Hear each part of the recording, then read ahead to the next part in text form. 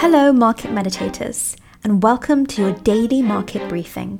Short, snappy, no BS, 10-minute daily updates about the crypto markets. Delivered to you by me, Kin. This crypto bear market has everyone searching for clues that the market's going to go more bullish again. Conducting this kind of research is easier said than done. That's why I'm going to tell you 4 things, that's right, just 4 things you need to look out for that will indicate that the crypto markets are going to go more bullish again. So simply stick around and look out for those 4 things. Big picture view here, BTC is down a bit, was previously around 21k, now closer to the 20k level. Similarly, Ethereum was trading more around 1.2k last week, now slightly down towards the 1.1k level. When our market leaders are red, the rest of the market is also red. BTC creeping up slightly, same kind of story for Ethereum. Before we go into our 4 reasons, I want to just get over some news. UKX inks training kit sponsorship deal with Manchester City.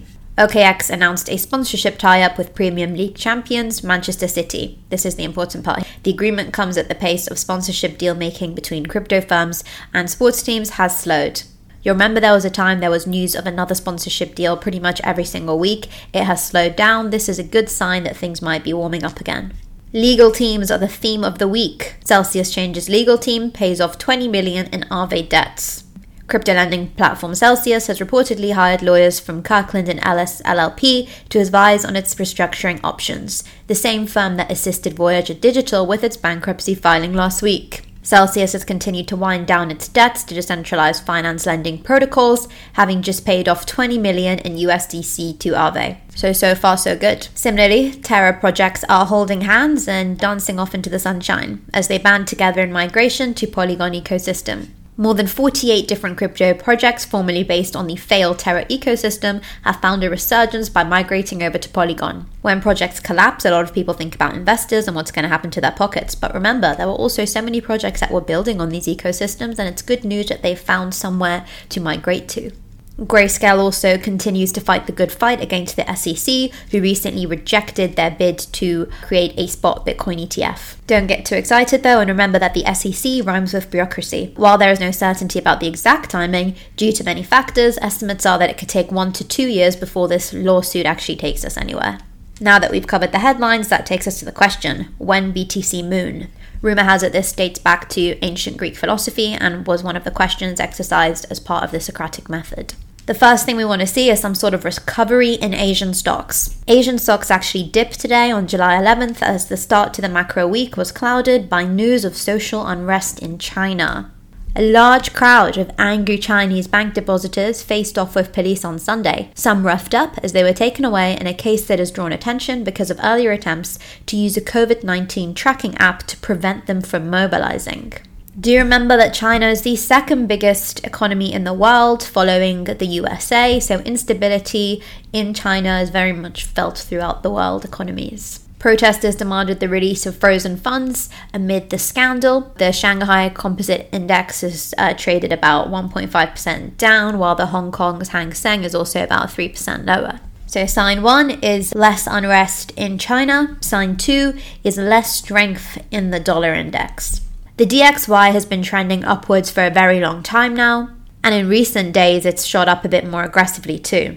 It's likely that the dollar index is being boosted by safety bids on rising recession fears. The DXY is regarded as a safety asset. What this means is that when investors are nervous and they don't have much risk appetite, they purchase more of the dollar. The idea is that their money is safe in the dollar because the dollar is one of the world's strongest currencies, and presumably in the event of some sort of global recession or some sort of global geopolitical event, the dollar would be the last one to collapse. It follows that when we see more people wanting safe assets, we're going to see less people wanting risky assets like Bitcoin, like crypto. So the second sign we want is to see less dollar strength. A couple of key data points coming out this week. Most importantly, we have US CPI numbers coming out on Wednesday, the 13th of July. Expectations are for the monthly figure to be even higher year on year. The higher inflation and the more it diverges from those already high expectations, the more risk assets tend to react in anticipation of a reaction from policymakers. Third thing we want to see is that US CPI is under control. We don't want it to look like inflation is out of control and that policymakers are going to introduce even more hikes and they're going to do it even faster. And we don't want investors being nervous that the policymakers don't know what they're doing. That leaves a final thing that we are looking out for. Number 4, more strength on the Fear and Greed Index.